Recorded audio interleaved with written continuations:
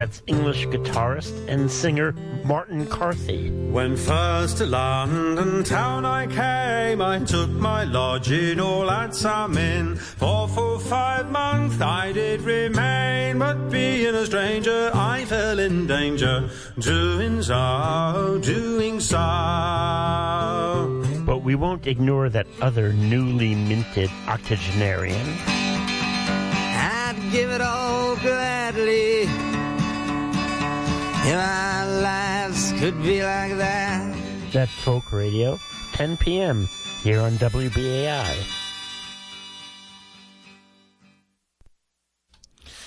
The time now is 5 p.m. Stay tuned for Driving Forces. That is, excuse me, this is WBAI New York, 99.5 FM, and WBAI.org online. Stay tuned.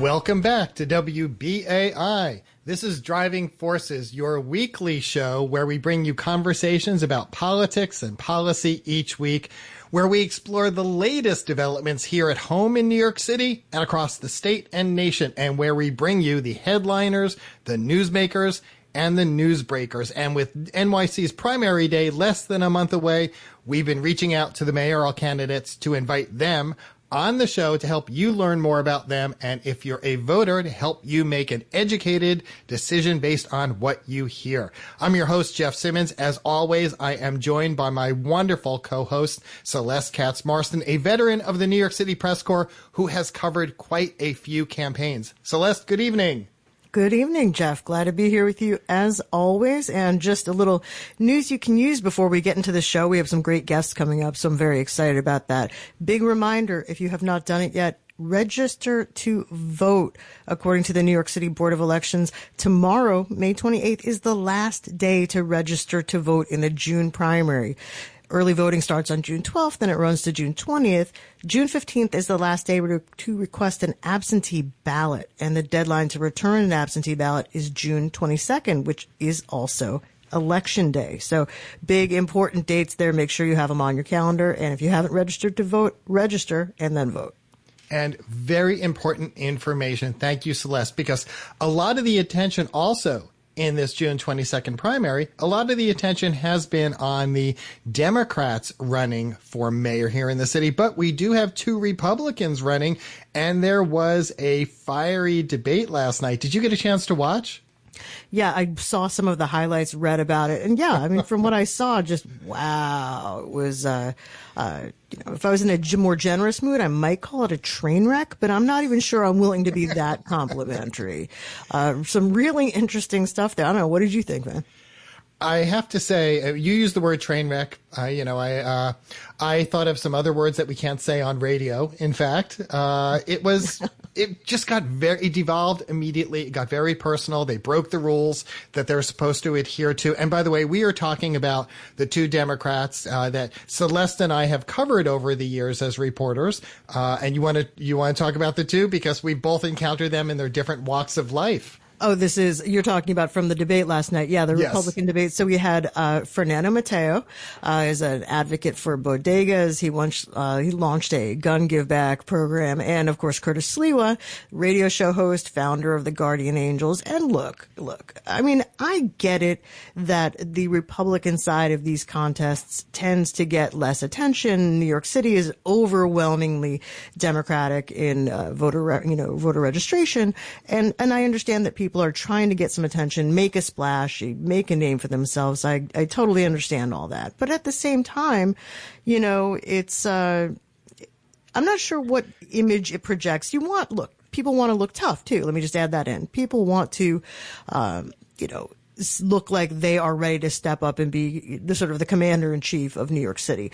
But yelling, personal insults, sniping, I mean, I just don't know how far that goes toward educating voters about who would be the best choice. What do you think? Oh, I completely agree with you. The entire debate seemed to just evolve into everything but little policy discussion. Of course, there was a good amount of bashing of the current mayor, Bill de Blasio. There was one telling exchange. There was one exchange. Get that in a Democratic debate too. Yeah, you're right. You're right.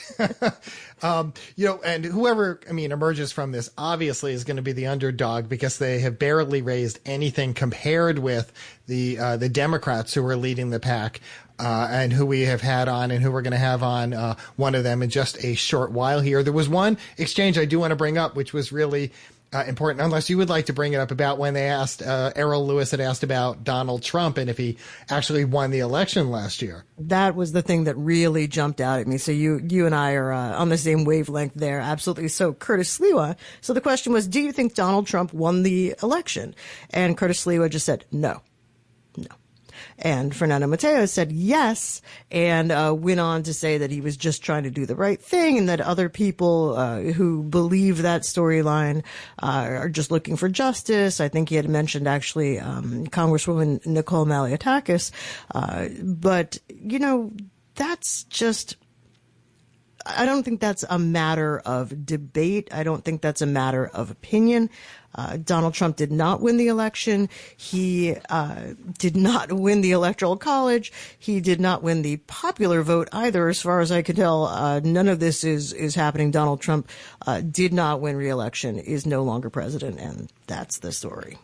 So let's get to today's first guest.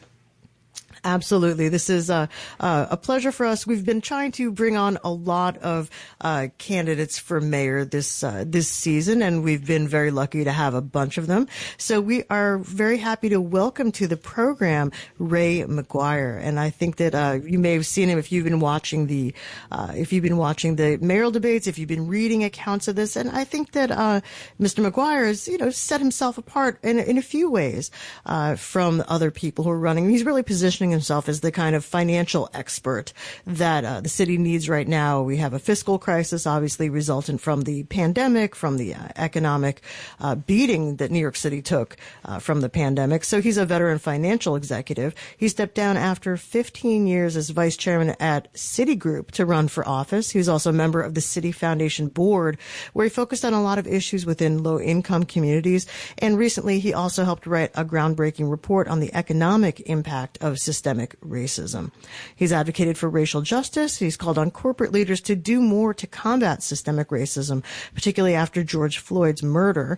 We're going to get to that. He grew up in Dayton, Ohio, was raised with two brothers by a single mom, social worker, help from grandpa and grandma. He is an experienced donor, but he's a first-time candidate. So, Ray McGuire, it's a pleasure to have you join us here on Driving Forces today.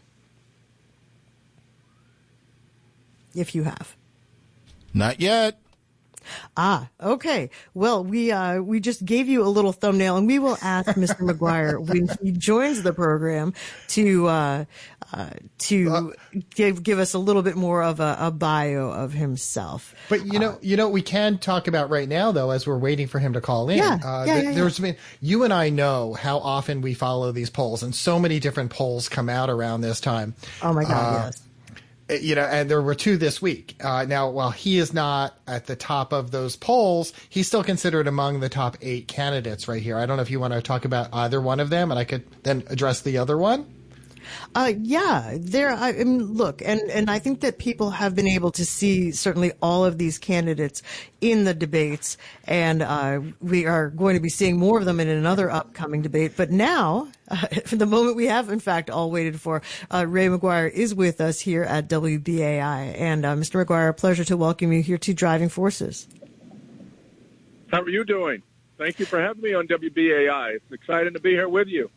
Good. Really glad you could make it. And we just a few moments ago, we jumped the gun a little. Maybe we were so excited, but we gave a little bit of a biographical sketch of you and your career and some of the rationale for you running. But in your own words, let's have you do it. Just give us a few moments for the listeners of who you are and why you're running for this office, just briefly.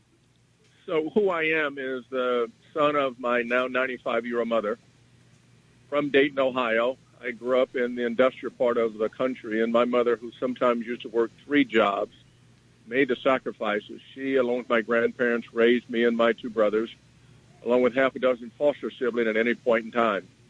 And she eventually became a social worker, and based on her sacrifices, I was able to get a good education. I left home when I was 16 years old and came east by myself and took a Greyhound bus around New England looking for education. I landed at a school in Connecticut and eventually went on to apply to colleges, was able to get into Harvard College and Harvard Law School and Harvard Business School, all on scholarship and financial aid. I came to New York City with 3 things. I came with a great education, with a lot of debt and no money. And this city's been great to me. It has been great to me personally, which is where I met my wife, and we have 3 children. Crystal is my wife. She's an author. She does documentary films.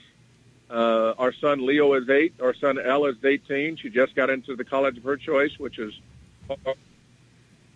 Cole is 21, and he was recently drafted into the NBA starting point guard for the Orlando Magic. So it's been great to me personally and professionally. I came into the New York City in a world called finance, corporate finance, and I've been able to climb the ladder and break down barriers, conscious and unconscious bias, extend the ladder to others as I've broken down those barriers and achieved one of the highest positions that exists in the history of corporate America and stayed there for longer than anybody else. So that's a little about who I am. I've managed budgets larger than most state budgets. I've led teams, built and led teams, and managed and led those teams through the depths of the financial crisis, where I had to do everything. I had to do, more with less, and then I had to do everything with nothing. And I was able to do that for longer than anyone else. So I'm doing this because I love New York City. I know how to manage the budgets. I know how to include those who've been excluded because I've lived that life.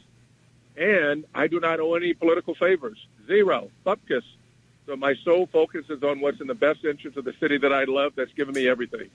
And I'm running because the city now needs leadership and management that meets this moment of crisis in education, in healthcare, in the economy. And those other people who are running have been in positions of where they could have made a difference. In aggregate, they got 100 years of experience, and the city is going backwards. It's the same movie, same cast of characters, playing at your local city hall, and New Yorkers suffer. So we need something different. We need something new, which is what New Yorkers are telling me every single day. So it's interesting as you go through your biographical sketch, and certainly there's a lot there. There's a lot there to interest people. Just thinking, somebody who was born outside of New York City, made a very, very successful career in finance, later went on to do many other things beyond that, and had never run for public office or held public office, but decided to run for mayor. Does it remind you of anybody, or? Because I'm wondering if you have looked at in any way, the Mike Bloomberg model. Oh, and also is a self-financed candidate. Have you looked in any way at the Mike Bloomberg model for how he was able to take his life experience and credentials and translate them into public service from the private sector? I have looked at that model. I will say that there are distinctions between me and Mike Bloomberg. First of all, I have led a private life of public service. I've invested in the arts. I've been involved in the arts. I've been involved in education, De La Salle Academy, George Jackson Academy. I sit on the board of the New York Public Library that makes certain that many of our kids who don't have broadband get access to Wi-Fi. I've sat on the board of Presbyterian Hospital, making certain we have nurses stations in Washington Heights. I've sat in arts education, Harlem School of the Arts, figure skating in Harlem, Museum of Natural History, making certain that New Yorkers were able to have available to them opportunities in arts and education, in the economy, in healthcare, and in criminal justice. So I have a private life of public service, and my word says, "Be known by your deeds," and not go advertise. Others have advertised and don't have much to show for it, and I've been fortunate to be able to not advertise and have lots to show for it. Mentees that range in the thousands across the different sectors. So I will take some of the successes that Mayor Bloomberg has clearly been able to demonstrate, and he, like me, has been a doer and not a talker. I would hope that one day when you get a successful non-black person, white person, when they say, there goes the white Ray McGuire. So I would, we're getting there at some point, I think. So, Mr. McGuire, this is Jeff Simmons. Thanks for joining us. Everyone, all the candidates say they have a plan, but then the realization hits you that you'll have to make very tough decisions if you're elected regarding our budget as we seek a solid economic recovery. And I'm just curious, when you look at the mayor's $98.6 billion spending plan, given your financial expertise, how would you describe it and what would you cut or add? I would look at this budget to say that it is an irresponsible budget. We've gotten an avalanche of support from the federal government to the tune of $15-some-odd billion.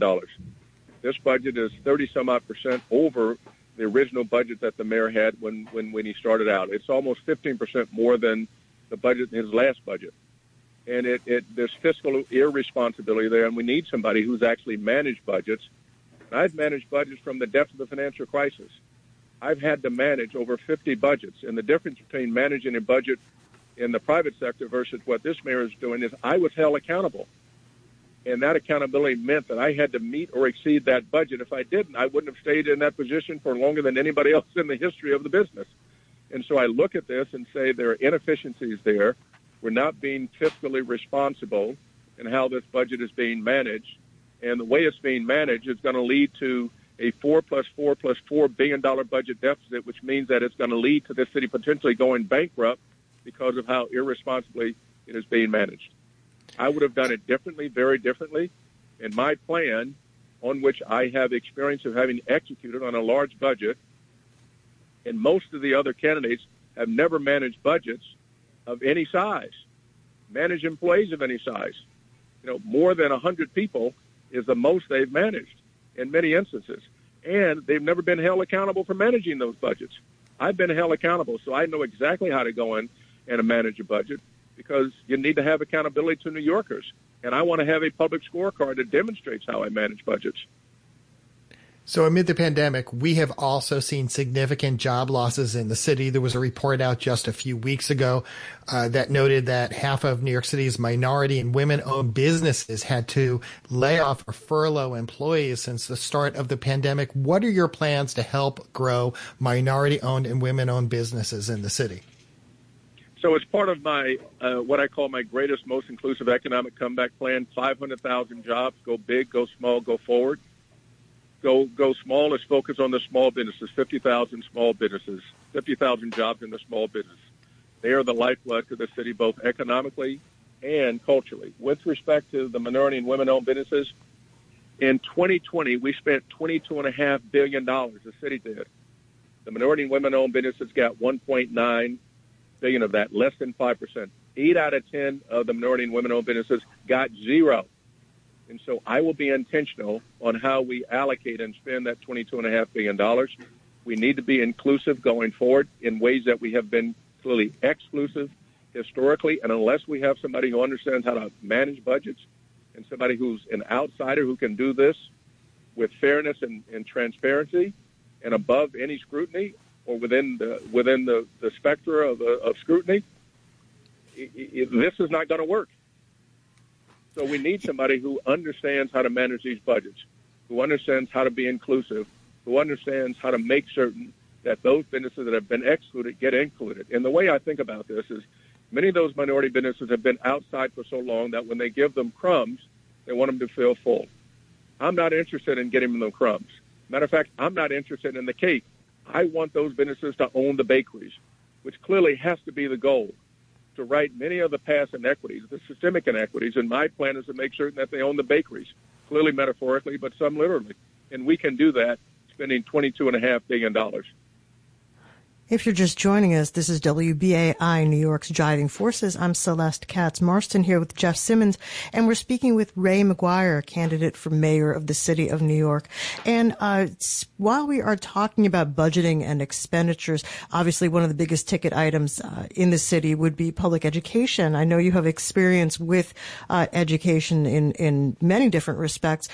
Curious to know, what do you think about New York City public schools going back to full on in-person education this fall. Not every district in the country is doing that. Some are sticking with a hybrid model, or at least offering a hybrid model. Do you agree with the decision of the mayor and the chancellor to have all kids go back to school in person full time, or would you do something differently?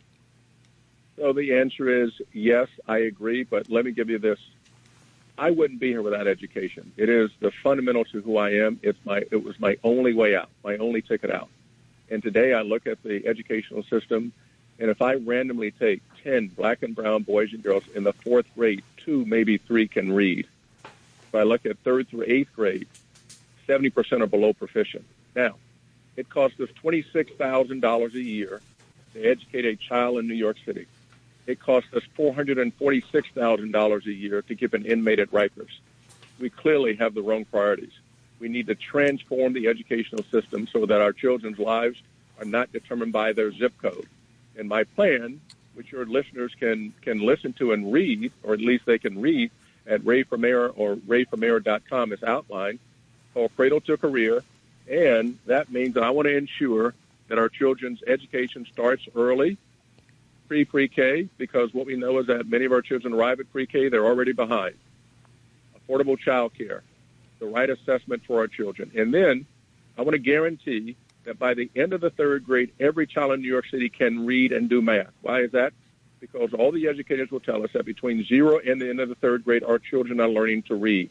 After that, they're reading to learn. I want to guarantee that every child in New York City can do that. 6th grade, they got to be financially and digitally literate. In 8th grade, we begin pathways to career. So they get summer jobs. They can become welders and plumbers. They can become software engineers or coders, but at least we give them access, vocational training, workforce training, however you want to call it. So by the time they graduate, they have a career planned out. They can go to that 2-year, they can go to that career, they can go to a 2-year, 4-year college. But I want to transform the educational system so that works. Today it's not working. And yes, when it comes to the kids that we've lost to COVID, we need, and my plan is to have them educated during the course of the summer. Parents can opt out, but we need to invest today because we're in the midst of an educational crisis. Unless we do something about it, that $446,000 a year is only going to go up. And we have, limited time, unfortunately, so we'd love to keep you on for the entire hour. We're going to try to get to a few more topics, at least. Parents, and for themselves as well as for their children. One of the things that people have been talking about quite a bit lately, of course, is the safety of the streets, of the schools, but also of the streets. General crime rate, how that's changed, but also attacks specifically against different groups. Asian Americans have seen a spate of bias-related incidents. There have been some incidents related to unrest in the Middle East sort of spilling over into the streets of New York. Some very disturbing images, for example, of the Diamond District, of unrest in the Diamond District, people being sort of targeted there. What are your thoughts on what you would like to see done differently, if anything, with the NYPD and with community policing to keep the city safe? So, for one, with the NYPD, I'm not for defund. I'm for better policing. I want to make certain, as a black man, the police protect me and not profile me. What we need to do is have a relationship. I want better policing. I want to make certain that we do return to community policing. I want to structure the NYPD such that I have a deputy mayor for public safety that is involved in the day-to-day management of the NYPD, as well as involved in the community. I want to make certain we have chain of command accountability. One or more officers involved in an infraction, the entire chain gets held responsible. I want to have emergency social services, mental health care professionals, 24 hours, 7 days a week in the precincts and in our subways. Mental health issues, 4 to 5 of the 10 calls that go into 911 have to do with mental health issues. So I want to make certain that we invest in mental health care and the mental health care professionals. I want to have the CCRB gets full investigative authority, which means that rather than have them take 48 days to review video cam footage, let's have them get it in 48 hours as opposed to 48 days.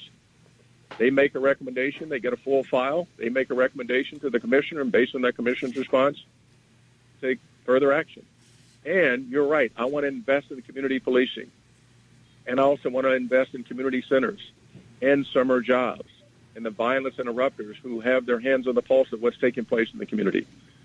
And I want to get the guns off the street, which is going to be critical. So my priorities are streets.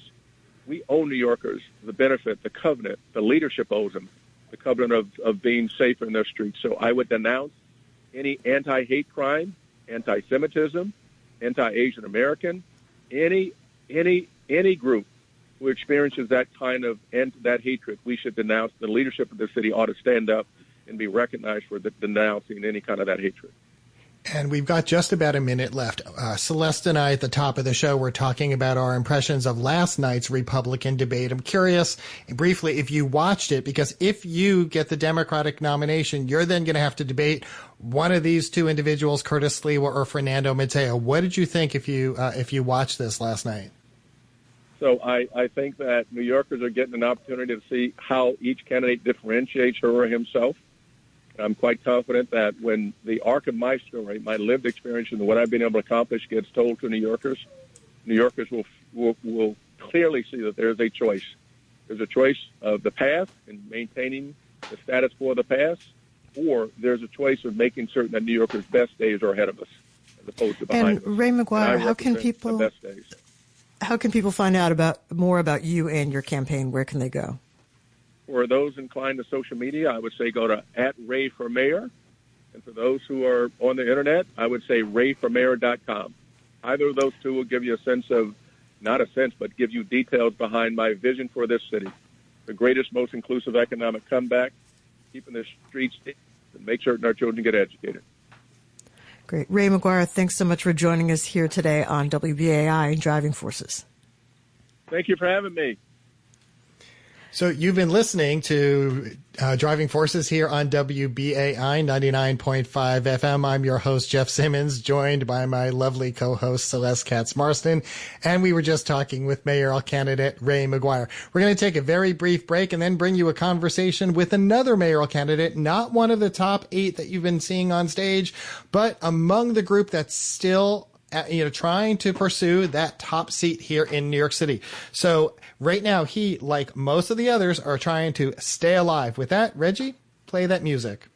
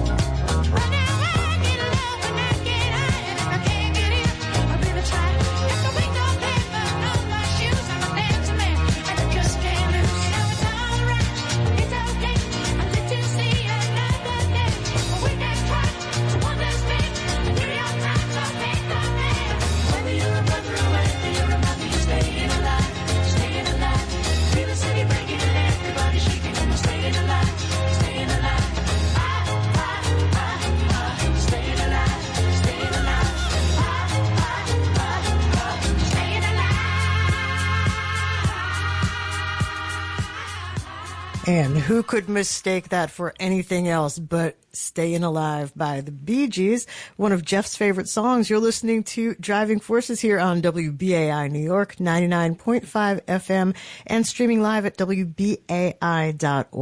I'm Celeste Katz-Marston, and in about 15 minutes, we're going to be taking your calls about the mayor's race, about politics in general. Did you have a chance to watch the Republican candidates debate last night? Very interesting stuff there. Take down the number so you can be ready, be first in line, because sometimes the switchboard fills up. 212-209-2877, 212-209-2877. And I'm your co-host, Jeff Simmons. This is the second part of today's show. We're happy to bring you a conversation with another mayoral candidate. You may not have heard his name yet, because he's not topping the polls, but he's long been involved in city life, and he is not the only Asian American candidate in this race. I'm talking about Art Chang. Very briefly, he's the son of Korean immigrants. He spent the last 35 years, and as he says, working as a professional problem solver in New York City. He's built a dozen startups, all focused on technology, including one called Casebook, which is the first web-based software platform for child welfare, which is now a nationwide standard. He put Queens West, which is the LIC waterfront, in the ground with climate change in mind.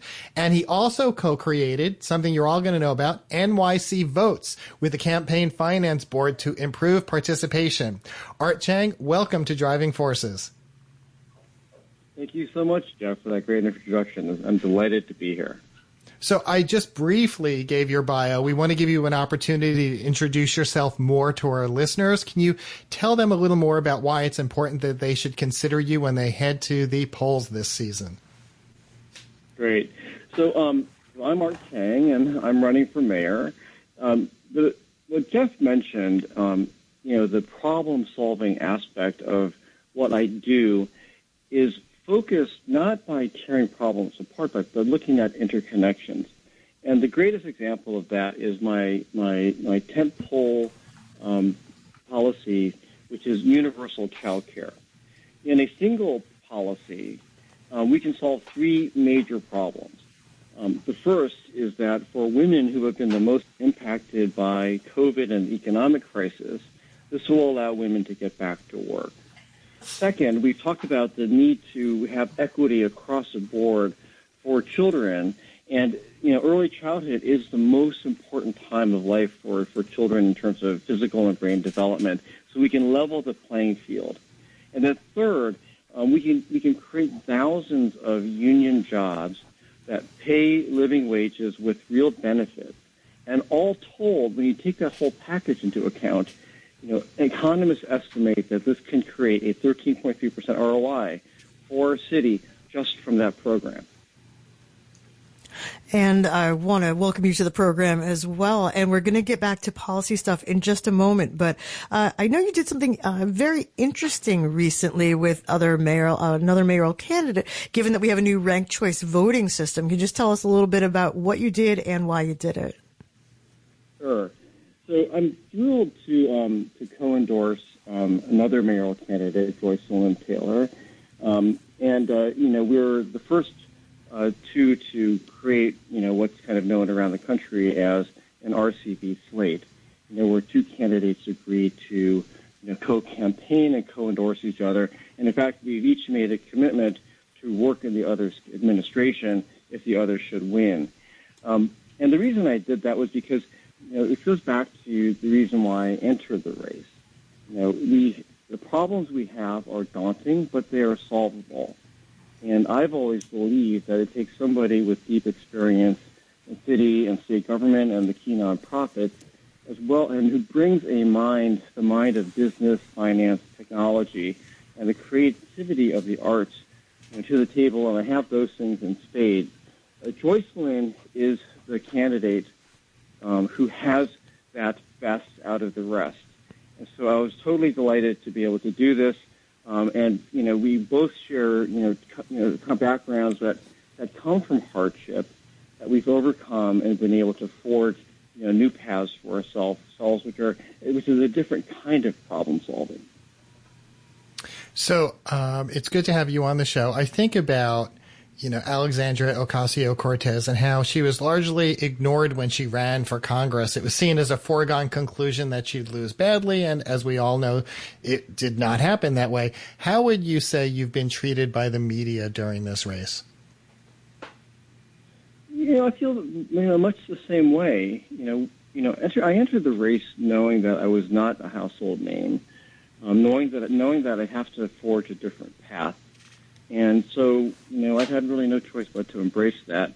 And we've, learned a lot from watching, AOC at work, and we're following in her footsteps. We are waging, a primarily digital campaign. trying to reach voters one-to-one online via Zoom, and with some canvassing to boot. But it is very much of a grassroots, bottom-up style campaign that reflects the small size of our staff and team. And I'm curious to hear about some of your experiences. And if you're just joining us, by the way, this is Driving Forces here on WBAI. Jeff and Celeste, we're speaking with Art Chang, candidate for mayor of the city of New York. I'm wondering what it is like running in the current climate as an Asian American. I myself happen to be of Asian American background. It doesn't come across so well on the radio. But do you feel like that's been something that has made people more interested? Do you feel that people have been less interested, turned off, biased towards you? What has that experience been like for you running for office? It's a great question. And Celeste, it's nice to meet you over the radio. I've been a long time admirer of yours, so it's nice to meet you in the setting. Thank you. It's been a good experience. I didn't know quite what to expect. But I think, running in this time, in the wave of anti-Asian hate, has, put a focus on Asian candidates and an interest on Asian candidates that I'm not so sure would have been there a year ago. I think people have looked at me and looked at the work that I've done and the struggles that I've had, and they see that now with greater empathy, because part of the insight I think that the anti-Asian hate crime wave has brought has been, kind of a newfound appreciation of the struggles of Asians in America, as a minority group, trying to carve out our own path. And I think we've done that, and so that's been really terrific. I think, it's seeing, Andrew and, Eric battle it out at the top has been very interesting. And, again, this goes back to, in some respects, deliberately, choosing to counteract that with, myself as an Asian man and Joyce Glynn as a black woman, but collaborating and trying to focus on the issues that affect the city. And for me, it's using the problems that Asians in New York City face as a lens into which we can see the problems that affect every other immigrant community in New York City. And just to stay on the topic for a minute, obviously the violence that we have seen in New York and elsewhere against Asian Americans, a real spate of that. Have you given thought to, if you become mayor, how would you want to make any changes or have more enforcement related to bias crimes by the NYPD and by other law enforcement agencies? Is there something you might do differently than what's being done now? Oh, wow. I think about this all the time. I mean, not a day goes by when there isn't some new crime that's been committed. And so, I just, my heart goes out to everybody in my community and everyone across the city who's experiencing or fearful because of hate crime. And as we know, this has affected the Jewish community as well very recently. But what I want to say is I think, we have to obviously make people feel safer. And so it requires, a sensible response is putting more police officers, on the streets. But I disagree that we need to actually have police officers there and that they are a solution to the problem. That we know that the majority of the most violent crimes being committed against Asian Americans is caused by mentally ill people. As well as we know that the most kind of, unexplained and in some respects, unanticipated violence that happens in places like the subway, also comes from mentally ill people. And so we have to really have a concerted, effort to address mental illness. I'm proposing creating, 10,000 beds of supportive housing in partnership with the nonprofits in the city who specialize in that work and who do a great job at that. And I'm also proposing creating unarmed teams of nonviolent responders who can go into the subways, go onto the streets, and help get these mentally ill folks, into the type of care and treatment that they need. So as we think of New York City's recovery, obviously the next mayor is going to have to deal with significant budgetary challenges.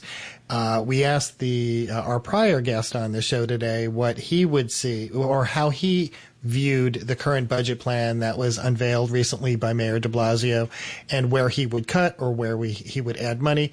What are your thoughts on the budget that was just unveiled recently, the spending plan? And is there an area that you felt there was too much investment in, or is there an area you felt it requires more funding?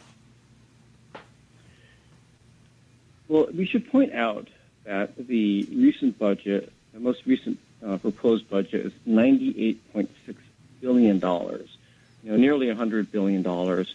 It is, if we were a state, our budget would be larger than all but 4 states.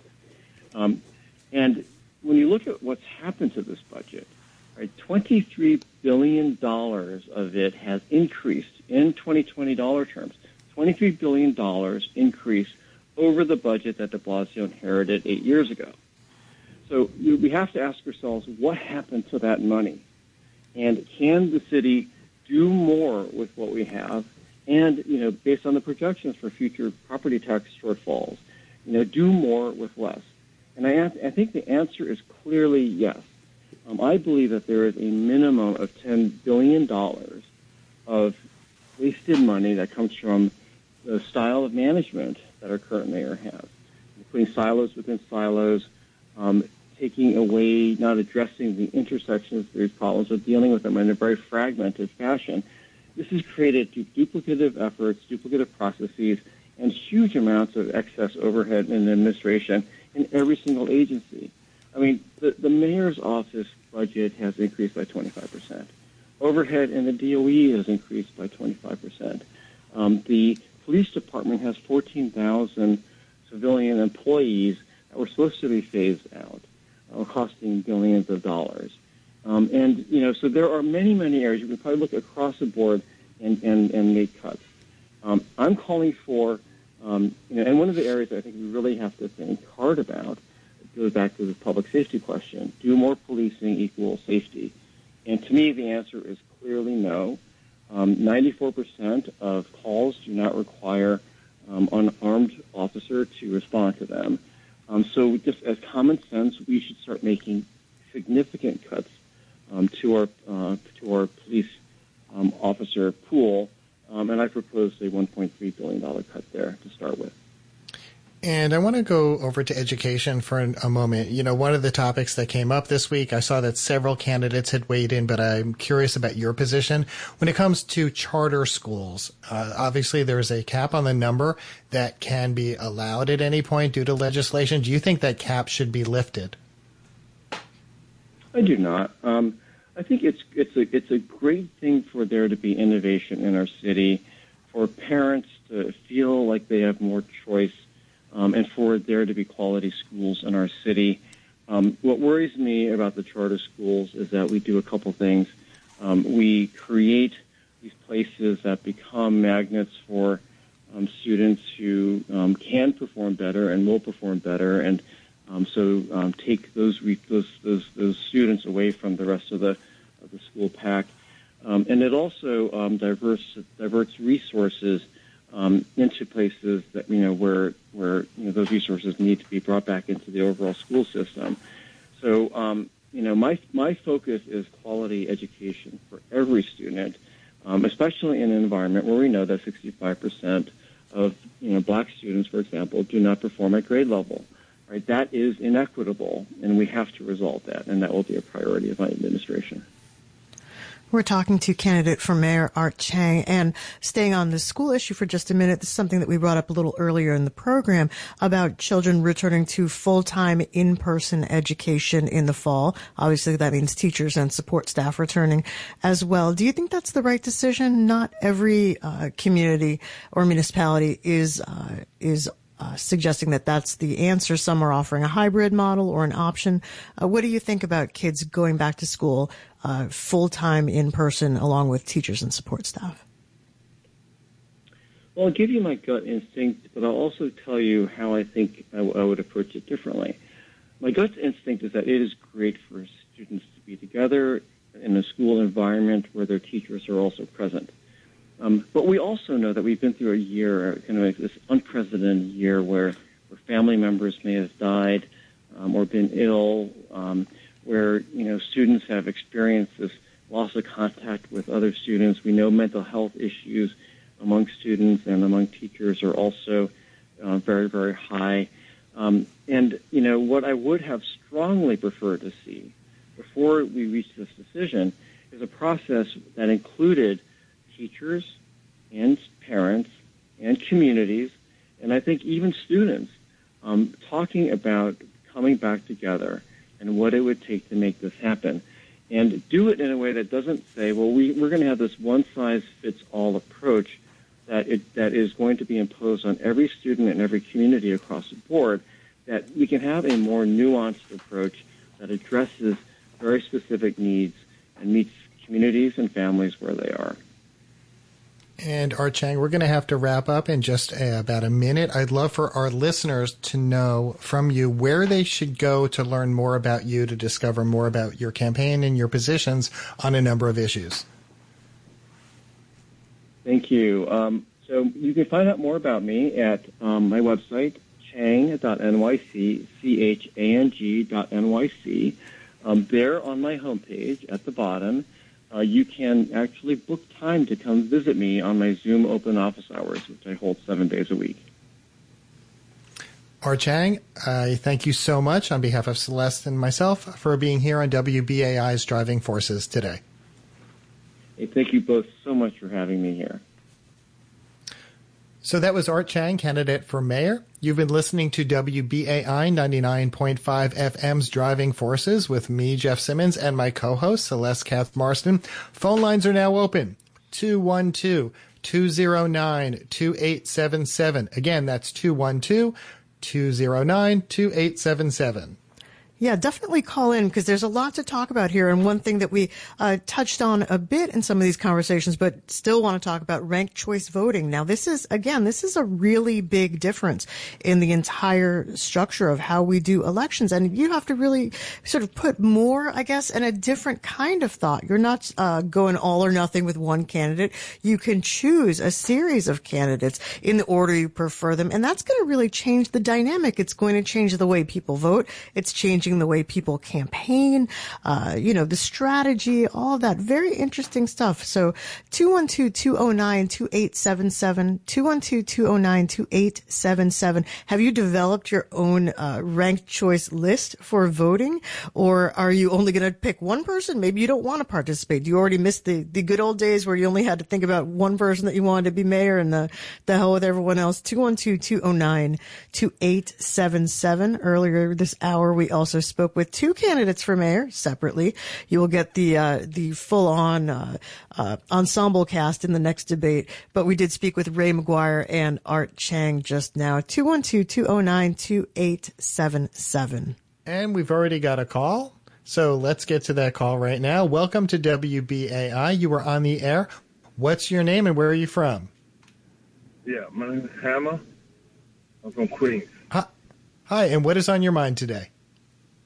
Yeah, I was, I'm looking at when they talk about police reform, and they're talking about should we have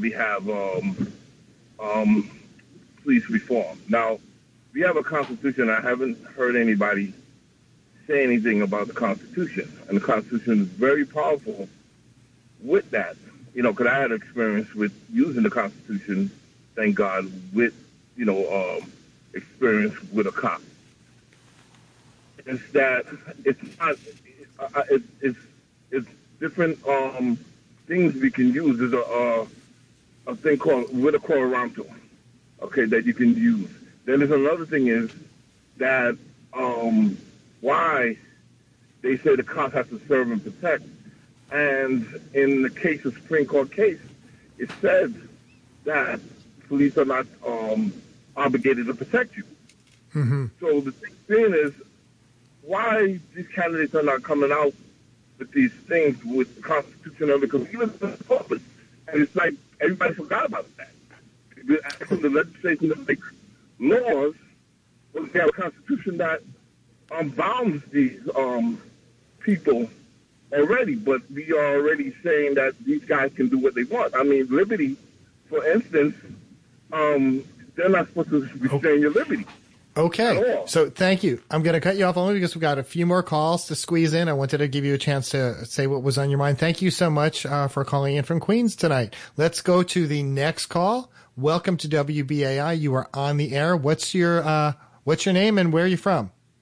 Hi, this is Reggie from Brooklyn, Bedford-Stuyvesant. Reggie, welcome. What is on your mind?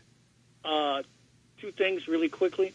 One, I want to thank you for putting on Art Chang. He sounds interesting. He answered your what you asked him very directly. Interesting. So I want to thank you on that. And second, I haven't heard any of these candidates talk about the Wall Street stock transfer tax that gets rebated and that started in 1981.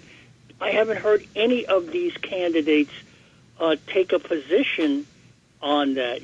Someone like a Dianne Morales or Maya Wiley. I haven't heard any of those people. I haven't heard anybody take a position on that. I can imagine Ray McGuire's position, but can you answer my question? You know what I'm talking about. Thank you.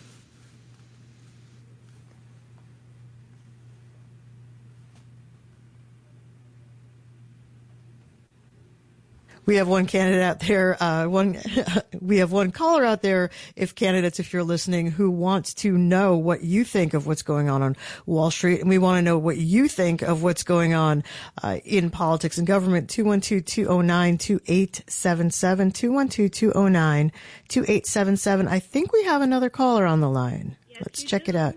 WBAI, you're on the air. What's your name and where are you calling from? Hi, my name's Donna. I'm calling from Queens. Hey, what's on your mind today? What's on my mind is the working people. And what's on my mind is the people do not have a voice, it seems like. They don't get a chance to have town halls and things like that. And one more thing that's on my mind is the ranked choice voting. I made that mistake in District 31, and it took us 9 months to get our candidate. And I wasn't aware that you didn't have to rank. You could just pick the candidate that you wanted.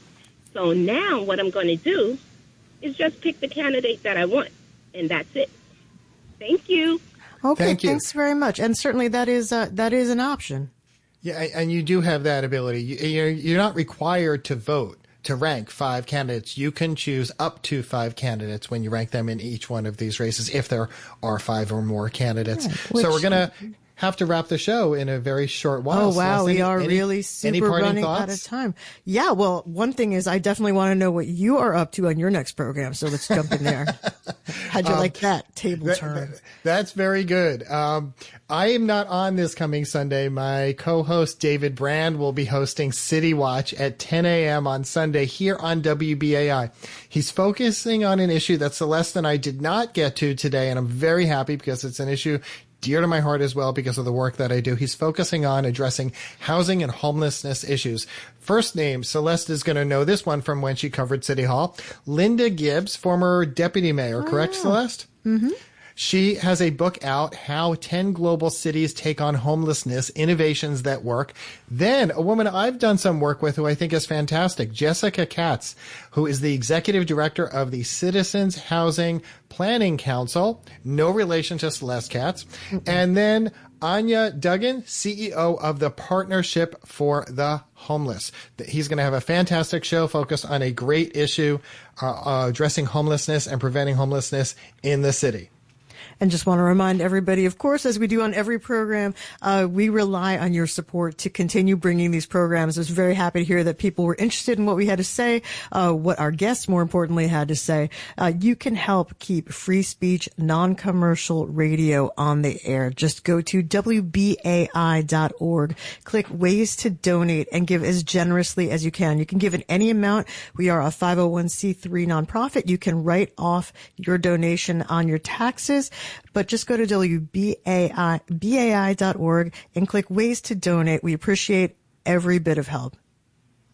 So thank you, our wonderful listeners. Thank you for tuning in today to Driving Forces. Stay safe, stay healthy, mask up if you're not vaccinated, and have a wonderful Memorial Day weekend.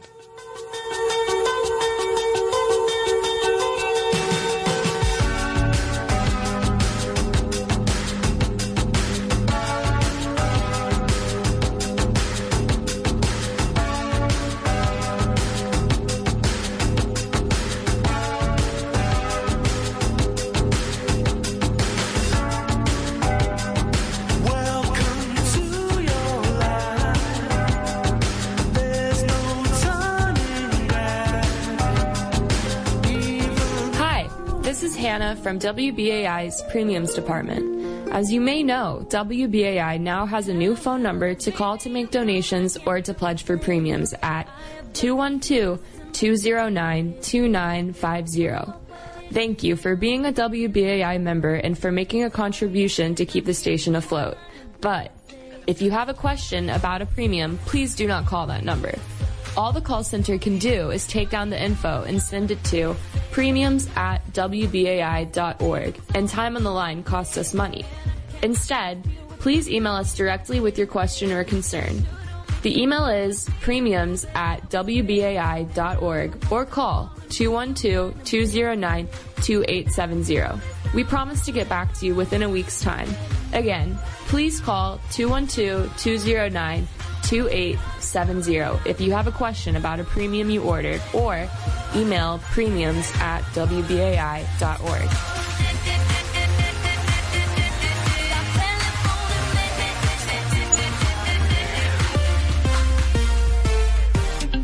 Amy Cooper in 2020. Susan Smith in 1994. Why was it so easy for these women to blame a black man and be seen as the victim? This week, poet and playwright Cornelius Eady and actor-director Joe Morton will join me, Marcia Pendleton, to discuss Revisiting Brutal Imagination, the poetic and timely exploration of Susan Smith and the kidnapper she invented. Tune in on Thursday, May 27th at 9 p.m. for the next Backstage Stories on WBAI 99.5 FM and streaming at WBAI.org.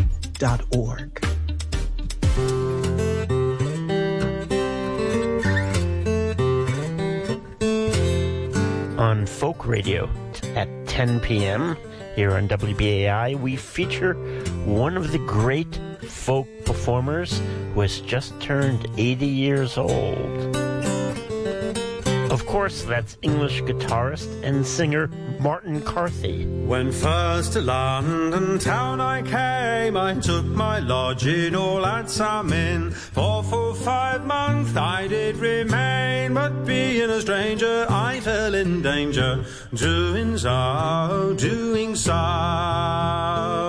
But we won't ignore that other newly minted octogenarian.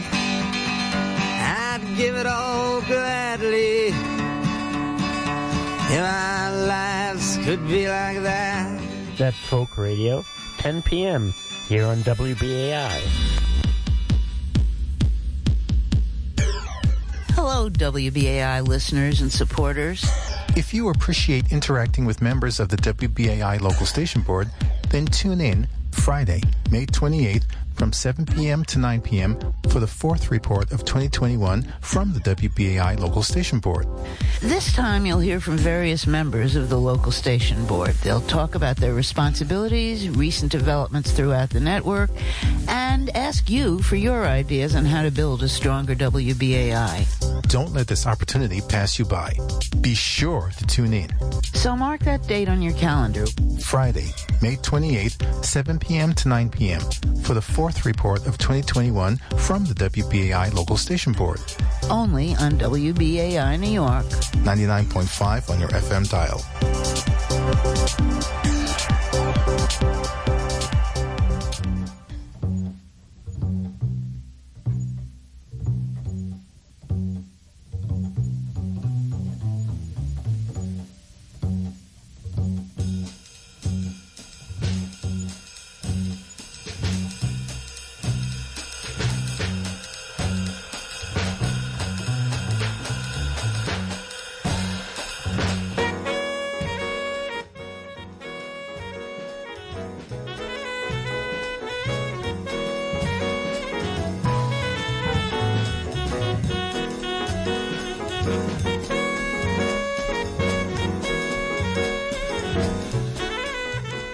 The previous program was Driving Forces, heard Thursdays at 5 p.m.